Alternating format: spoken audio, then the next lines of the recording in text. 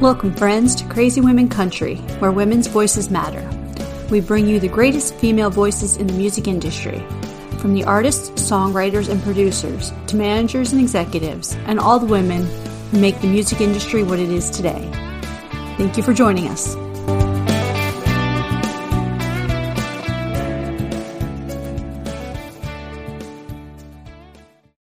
Okay.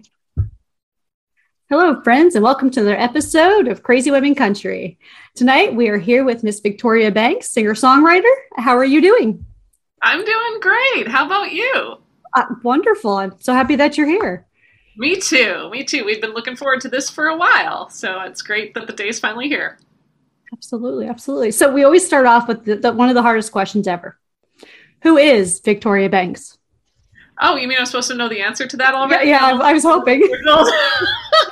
I know that you're a Canadian singer-songwriter. I know that. I know that you've toured with Reba. I know, and Terry Clark, and you've written songs for her, and Sarah Evans. I know all this, but you might want to tell everyone else. Okay, let me.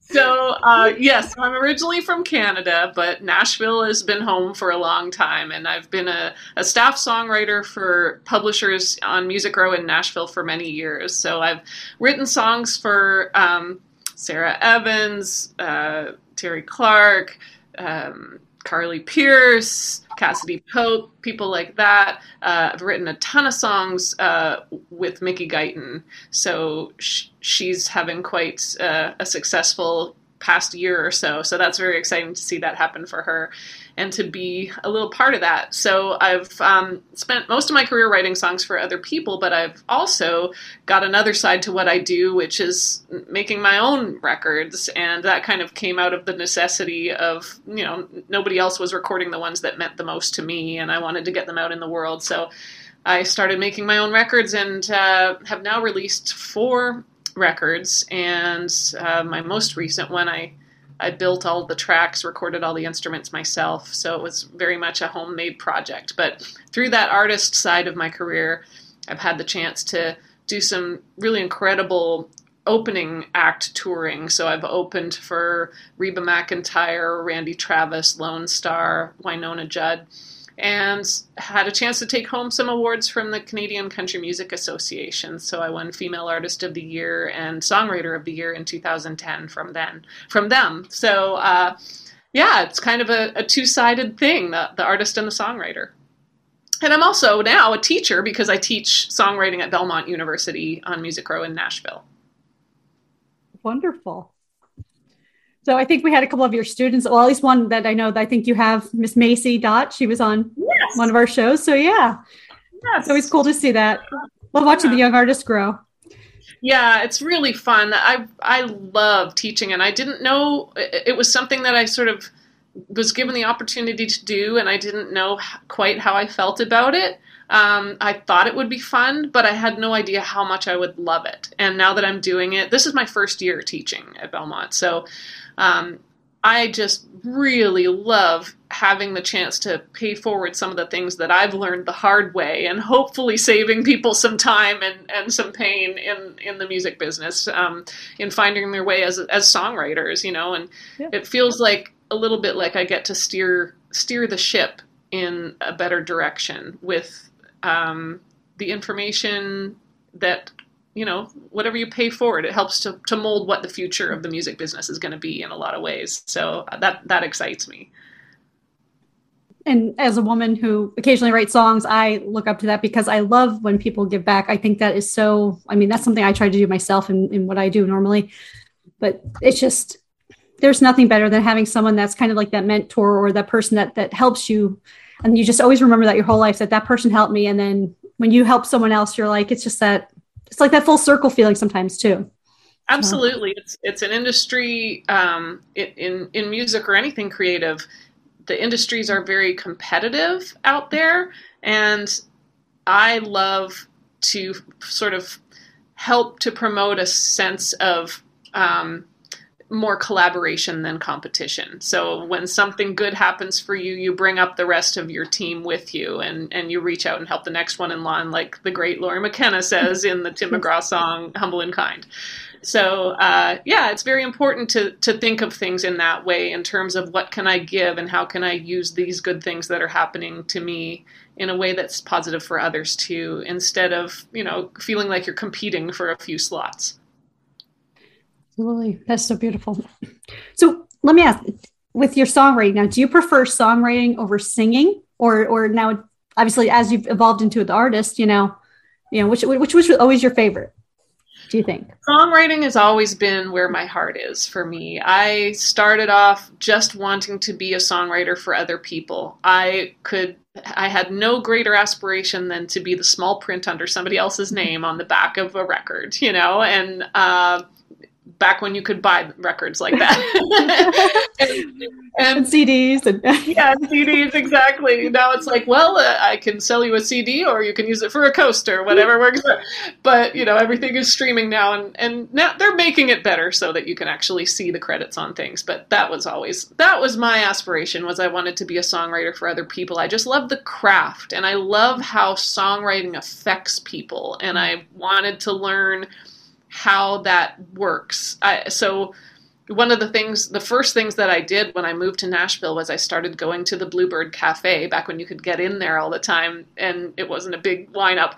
And I would go in there and I'd sit in the cheap seats and I would watch my heroes, songwriters, perform the songs that they'd written that I loved so much. And I would just I'd listen to the stories they told about where the songs came from, and I would soak them up and try to take apart in my mind, why is it affecting me this way? Why does that line make me want to cry? Why does this put a lump in my throat? Why does this raise the hair on the back of my neck?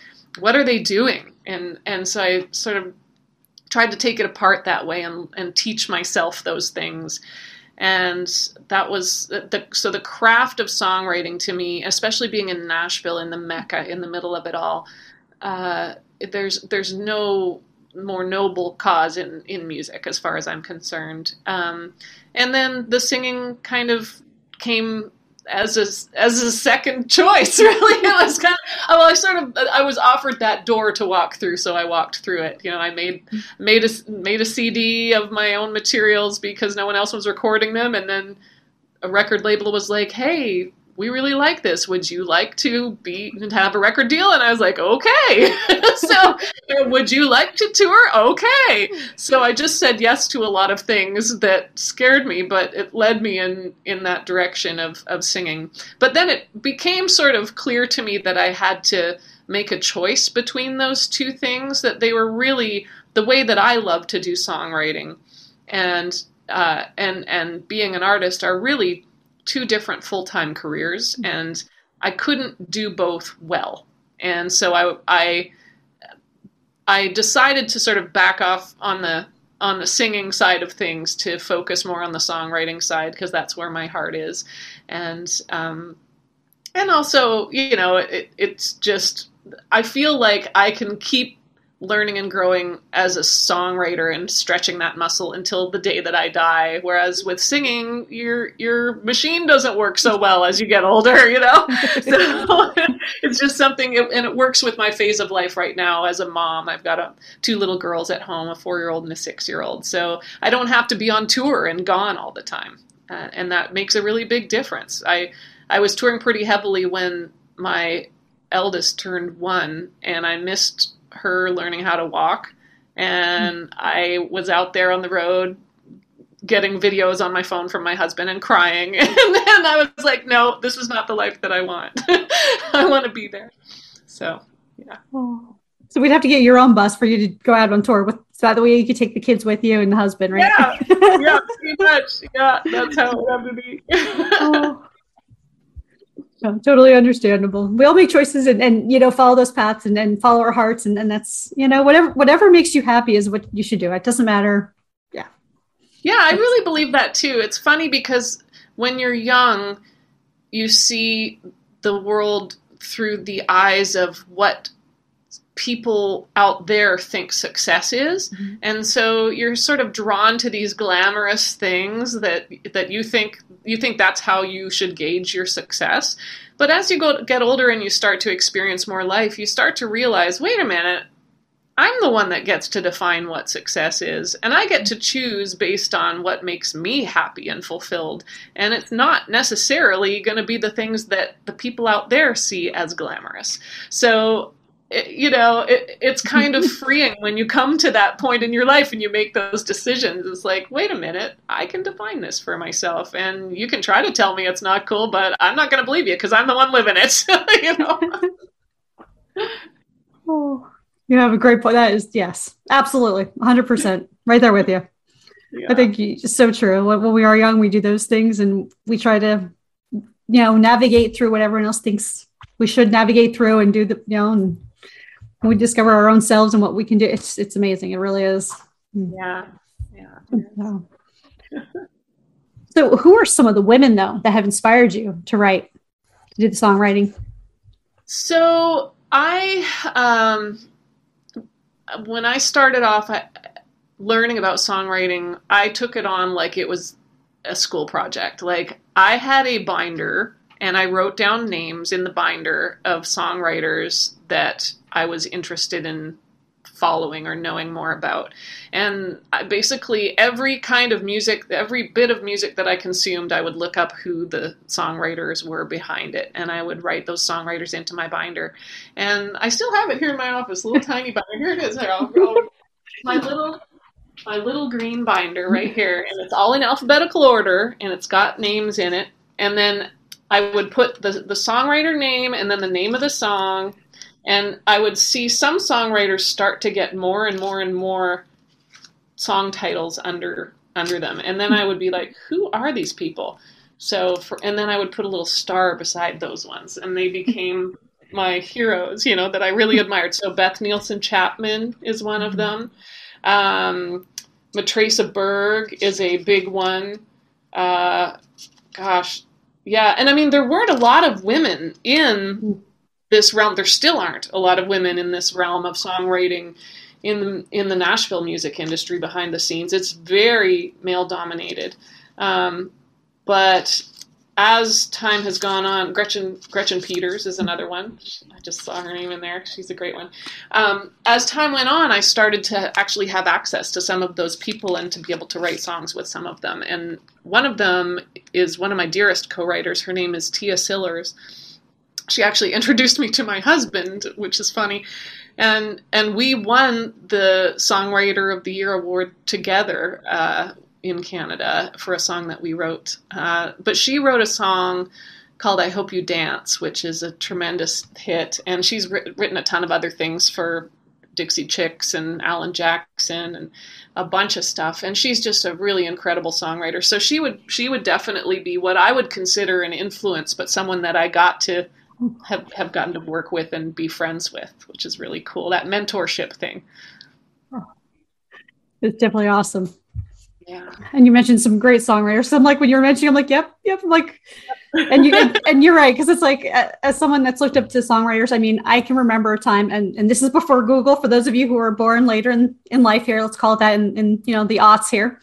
But before Google, I'd be driving, I'd be like, I can call the radio station. I would call the radio station, finally get through and be like, who sang this song? Okay. Yeah. No, who tell me who wrote it? They're like, oh, hold on just a second. They'd actually look it up. But I mean, with the stuff we have to go through to find those people. Absolutely. And I loved when they had music videos with the songwriters credited on the music videos. That was a big way of finding that out too. I loved that.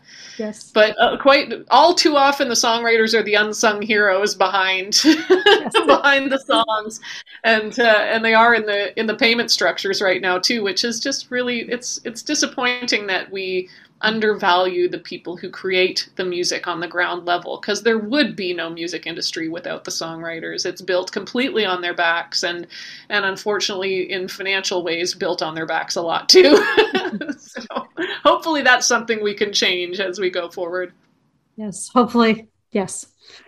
So I know I've seen some new legislation out there and things, and and like I said, I'm kind of outside of the realm, so it's interesting to see how things evolve, and all we can do is fight and try to get better pay for that in general, because I think it's been underpaid for way too long.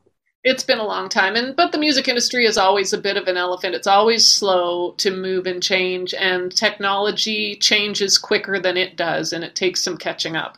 So I think we're just in that phase, especially right now. We're in the catching up phase from the internet and streaming, and trying to figure out how that should all work in a way that's fair. So I think it's hard to predict how things are going to look in another 10 or 20 years, but I guarantee they'll be a lot different than they are right now, which is one of the great things about the music business. It's always constantly changing. Yes. That's so true. That is, absolutely. So, are you ready for our fun little segment that we call 20 questions plus one? Sure, absolutely. Hit me with it. Okay, there are no right or wrong answers except for one that might have a right or wrong answer, but we'll get to that when we get to it. Sure. Okay. So, early bird or night owl? Oh, I was a night owl all the way through until I had children, and now I am a very begrudging early bird because they wake up at about 5:30 in the morning, and if it's a day off, it'll be even earlier because they just have a sense for that. So, yep, early bird. Oh. You at least get a nap time in there because they're younger yet. So yeah, well, not so much. It's like that. Now I'm like, that is why parents love screen time so much, because that's the one. When nap time goes away, it's like, watch this screen for an hour so I can go and breathe and have a cup of tea. Yeah. Oh. So if you could be the member of a sitcom family or TV show, what show would it be? Ooh. I think, I was going to say This Is Us, but I don't know that I would want to be in that family. They're a little too dramatic. So I think maybe How I Met Your Mother. Because I always love that show. But it's that sort of Friends thing. I always love the Friends thing. It's like, oh, how cool it would be to have friends that all hung out together and went to the same bar to eat every night, that kind of thing. I mean, Friends is also that. Yeah. Yeah. Oh, that's a great one. So, what is your guilty pleasure music? ABBA. I love ABBA. Everything about ABBA, I love it. But it's so hooky. It's just so completely hooky. The melodies are so hooky, and sometimes the lyrics are really weird because I think I mean, English is their second language, and you can kind of tell. But it doesn't matter because the music is so incredible and the melodies are so incredible. So, yeah, I'm kind of excited. Have you heard that they're doing it's not going to be a tour. It's really weird. They've actually built some kind of a venue that they're going to be doing their performances at for their reunion tour, except that it's not going to actually be them because they're going to hologram themselves. So everybody's going to go to the show. It's kind of like going to a Broadway show, but you have to go to this place and see the holograms of ABBA playing. They'll probably be like the young versions of themselves playing their music. And tell you what, they will probably sell out. So it's probably brilliant. And they can sit at home on their couch and not even have to do anything and just collect the money from their holograms performing. Oh, that's perfect. I love it. Yeah. Sign us up for that job too. Exactly. Oh, actually, I've just seen they have the new after they have the Masked Singing show on, where people, obviously artists and other people sing, and so that's been kind of a cool new singing show. And then the other one I was thinking was the one after that. Now, I can't even think what it's called. Oh my goodness, it's where they are behind the scenes and they have an avatar basically. I'm like, that is a really good singing competition because you're singing on the vocals. It's all about the vocals in the song, and it is, you don't even see the real person. I'm like, that is really cool. Like, yeah, it is the really voice, cool. Yeah, because we get so caught up in how people look in celebrity, right? So yeah, I think it's really neat that we've gone into that realm of what is this art just in itself without the person attached to it. What is that? And yeah, that's kind of fun to explore. As soon as you started saying about the holograms, like, that's what it's thinking of. I'm just like, this is all, everything's just coming together. Yes. Oh, so what's the weirdest or sweetest thing a fan has ever done for you? Ooh, so there are two. Both are sweet. Weird didn't come to mind, so that's a good thing. one of them is someone that was a fan of my music actually ended up putting a song lyric from one of my songs on their headstone. They carved it into their headstone. And that was really, I mean, I can't even describe how it feels as a songwriter to see. They sent me a picture of it, to see a picture of my song lyrics on someone's headstone. I mean, I couldn't ask for anything more than that in life, to write something that important. So that was brilliant. And then the other thing was there was a fan who, his father was an incredible beading artist. He would do that sort of Native American beadwork. And he, I guess, was really touched by some of the music that I wrote. And he used it when his wife passed away at her funeral. It's like a funeral thing going on. But then he made a project after she passed away out of making this beaded necklace that's my face. And it's like my face and my hair. And then after he died, it was presented to me by his son. And his son just said, I hope you know how important your music has been in our family's life. And this is how my father chose to spend the last few months of his life, was making this beaded necklace of your face from the album cover. And I've got it hanging up in my living room, and it's just so beautiful, and it's just wild. I never met him, and I love that music can just reach across time and space to places that you've never gone and impact people without you even being there or knowing it. You never know what your music's doing out there in the world. That's one of the things I love so much about songwriting. And those are two awesome, sweet things. I mean, those are just amazing. Those really are. So, boots or heels? Oh, definitely boots for me. I won't do heels anymore. I've never really been a heels person, but I've stopped doing heels completely. You'll even on a red carpet, I'll be in high tops tennis shoes now. Once I had babies, I was like, I can't pick up a baby and walk around in heels. I'm going to drop them on their head. Not cool. Yeah. And most of those events are all day too. So I can imagine wearing, like, I used to wear heels, corporate job. Yeah. So yeah, I couldn't imagine doing that, especially because of the venues and stuff you're at. Absolutely. Yeah. It's ridiculous. And the things that we do for fashion, it's so uncomfortable. I mean, especially going through COVID, it was just funny when we all had to stay home, and then we stopped putting on makeup and we stopped doing our hair, and we were like, wait, this feels really good. Like, I didn't have to do this every day. We stopped wearing pants that were too constricting. And so now coming back out in the world, it's like, okay, this is a toned down version of me that just has a little bit more comfort in the fashion. There's nothing wrong with that. Love it. Favorite drink? My favorite drink. Ooh, there's lots of different ones, but this is a very, maybe a Canadian answer, but Earl Grey tea. Like Earl Grey tea, and that's my guilty pleasure is Earl Grey tea with lots of honey and cream in it, and I have that before bed while I watch my How I Met Your Mother TV show. Oh, it's Canadian and British, I guarantee. Yeah. Because I'm pretty sure Paul's going to have a show based all on teas and stuff and talking about him. Because I'm like, I'm just going to sit over here. I'll just have a sip of whatever tea I have laying around. I'm good. Yep. Typical American here, yeah. The whole thing and the preparation of it. Whenever we had friends stop by when I was growing up, my mom would make a big deal out of making a pot of tea in the big teapot, and then they put a tea cozy on top to keep it warm, and you'd sit around and everybody would have some tea, and that was kind of the thing that we did. Very British, I guess. Yeah. So what's your favorite holiday?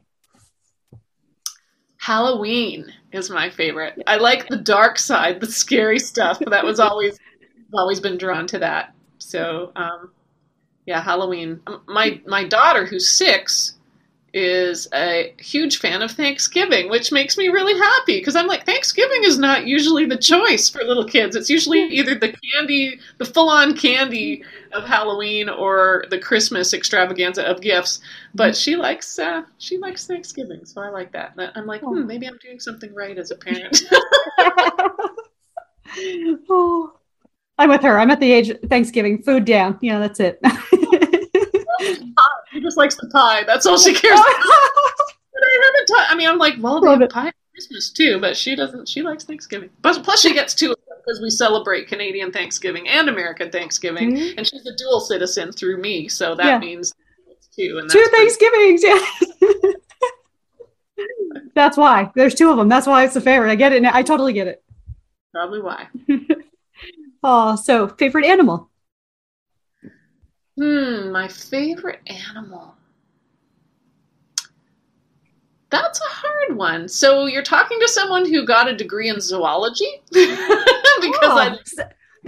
something you don't hear every day. Yes. Yeah. So zoology was my thing. And so I guess if I had to choose, it would be a fish. And that is even weirder, but that was my specialty. It was ichthyology. It was freshwater fish. And that's what my degree is in. That's what I was gonna go off and do for a career after I graduated from college, except that I wrote song lyrics all over every page of everything that I was trying to do at school. And then one thing led to another after graduation, and the job that was waiting for me was gone.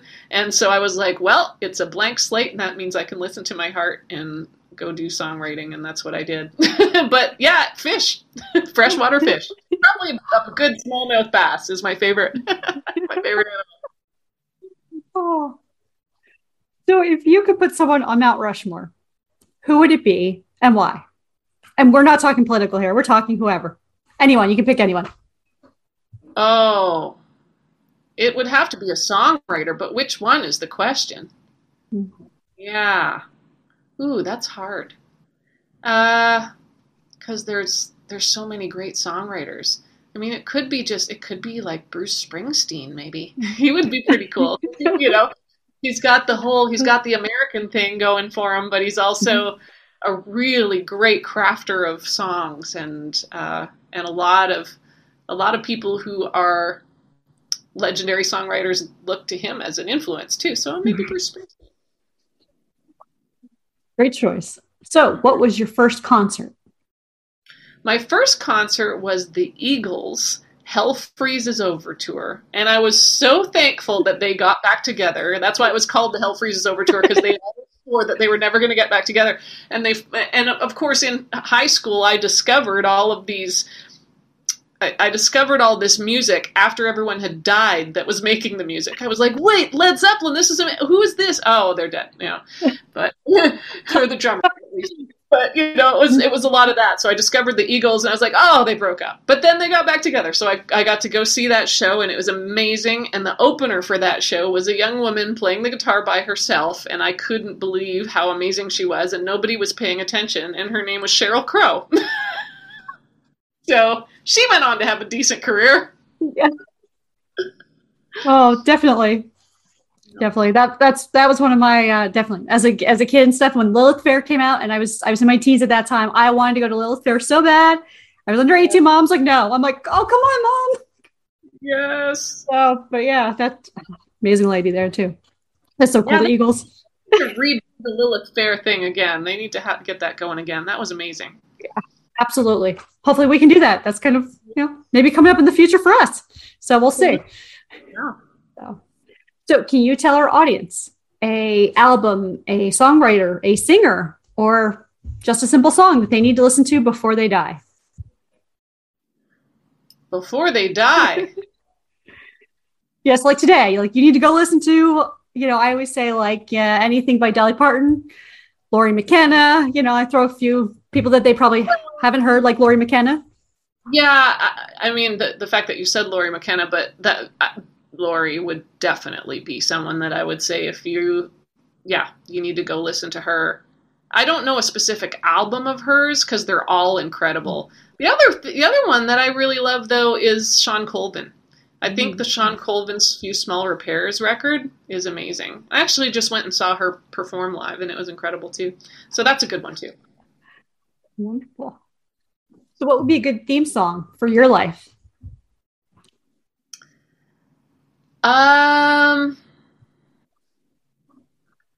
I think I Hope You Dance would be a good theme song. Just because, well, I think of it as a mom too, but it's like, my thing is, I don't want to ever be too scared of something to say yes to an opportunity. And I think that's what that song says. And that's what I've kind of learned in my life is just say yes to things, to opportunities. Say yes to things that you think are too hard, that you think you're not qualified for, that you think you have no business doing. Say yes to them anyway. And that's what leads you into the most incredible experiences of your life. And that's, I said yes to being a songwriter, and I said yes to being an artist, and I said yes to being a teacher, and all of those things I didn't know if I had the ability to do, but yeah, I Hope You Dance. You know, I just want to say, if no one has learned from you yet that you should say yes to things that you're terrified of, you should probably be learning that lesson today, people. Just saying, because that is definitely inspiring in anything you do. Yeah. Do you have a favorite author or book? Hold on. Oop, Tigger, you got to sit down, buddy. Say hi, Tigger. Okay. Hello.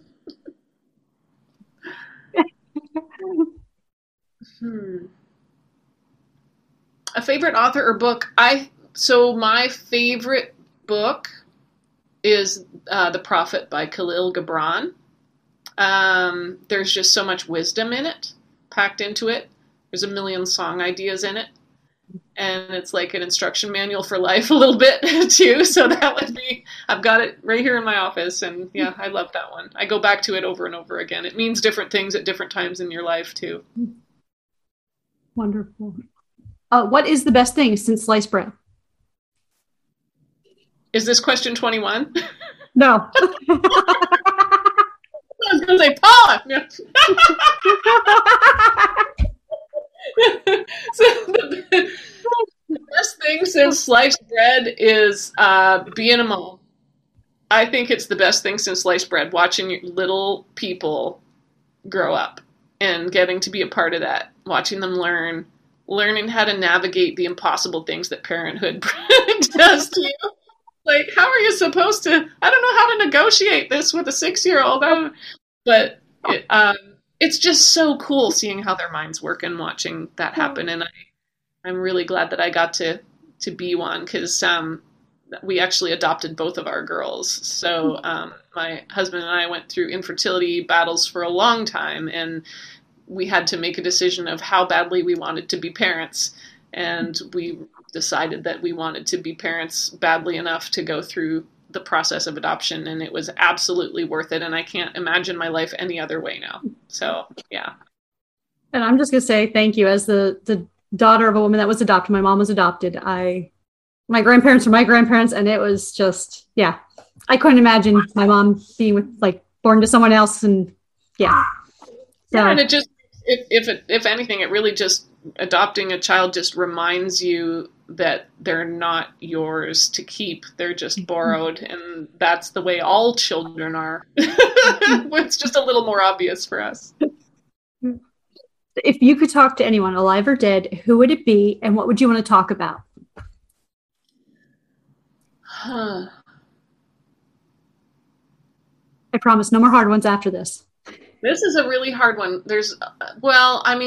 I just think it would be God. I would want to ask God some questions, I would want to ask about pain.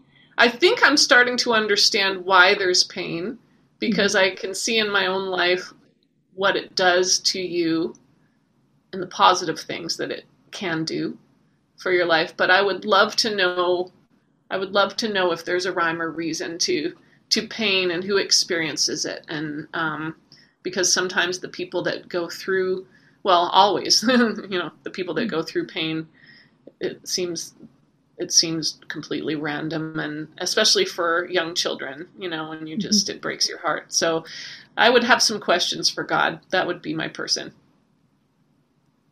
I like that. So if you weren't doing music and possibly zoology, what would you be doing?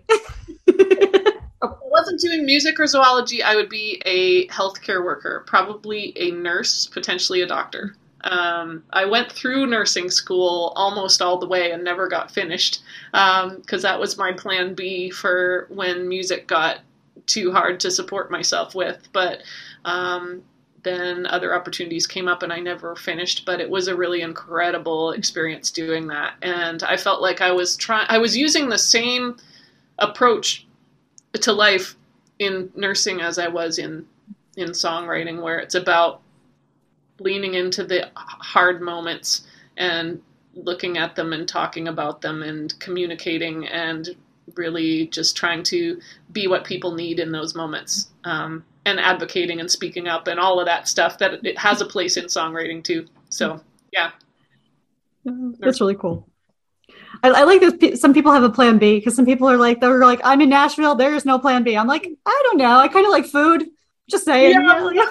It's very glamorous to say that there's no plan B, and people in the music business like to say that. They think that that's what you should say, but to be honest, it's a lot better to come from a place of not being desperate when you're doing music and any kind of negotiation about your music. It's good if you're not desperate.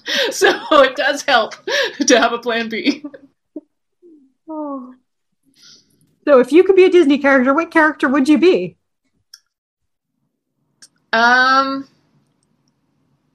I think I would probably be Ariel, the singing mermaid that kind of just leaves her family territory and goes somewhere else just because she dreams of some other place, because that's kind of what I did coming to Nashville. I mean, I was raised on music, but it was classical music, so I'm very much the black sheep of the family, being here so far from home and doing what I'm doing. Oh. No, I would have never thought that'd be in the black sheep, because it's still music, but I get it. I get the whole, different genre. Yeah. Oh, well, it's okay. We love you as a black sheep. So, favorite flavor of ice cream? Mint chocolate chip. That's my favorite. A favorite go-to snack? Kettle corn. That popcorn that's sugary. I break lots of teeth on that. It's bad. In a good way. So hypothetically, if I need to hide a body, do you know a good place? Oh yeah. Oh, definitely. I mean, I grew up in the middle of nowhere in Canada. There's lots of good places that I know. I worked in the lakes up there, I know my way around. Good to know. I think I might have to call you first. Yeah, although I'm not sure about the whole international travel with it. I'm not. Yeah. You can get across the border, but if you could get across the border, then I could definitely help you. All right. So our number 121 question here is coming up. It's the most important question of your life. Who is your favorite CWC host? Oh, Paula, for sure. Okay, so Paula, you're beating Tigger here. Tigger's getting upset. I just want you to know that's why she's here. Well, yeah, I'm sorry to miss Paula today, but it's super fun talking with you. And I know it's hard. I'm a podcast host too. I've got a little podcast that I do about women in entertainment called The Table Women, and I co-host. And I know how difficult it is if it's just you, and you're doing a great job. Sometimes it's just hard. It's good. It's easier when there are two people to kind of bounce things off, for sure. Yeah, because we definitely think of different questions. I come from the songwriter perspective, because I am definitely that's where my passion has always been, like in the songwriting of it. So, I come from, and then she'll come more from the fan side of the singer side. And it's just that whole kind of just, we come from those different areas and it clicks together perfect. So, yeah. So we're winding down here in 2021.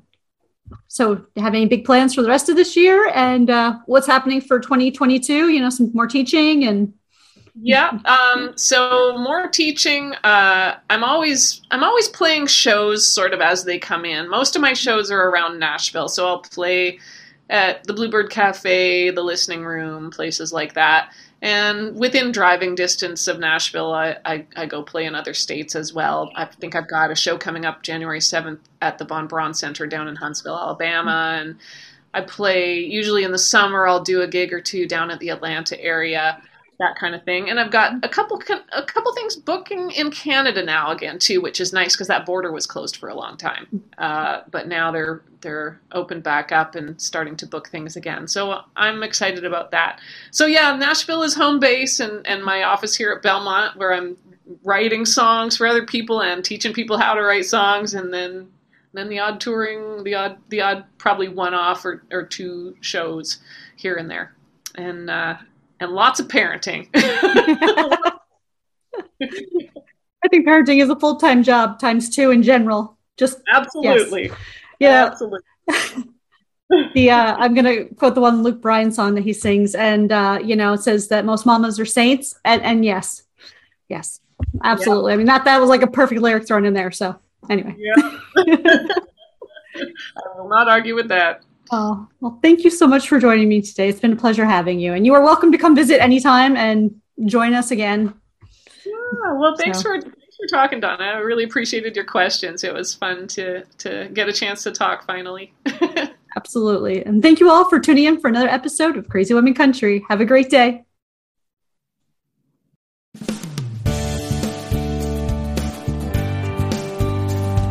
If you enjoyed today's episode of Crazy Women Country, don't forget to give us a thumbs up. Be sure to click the subscribe button for new interviews weekly. And thank you, friends, for joining us today on Crazy Women Country, where women's voices matter.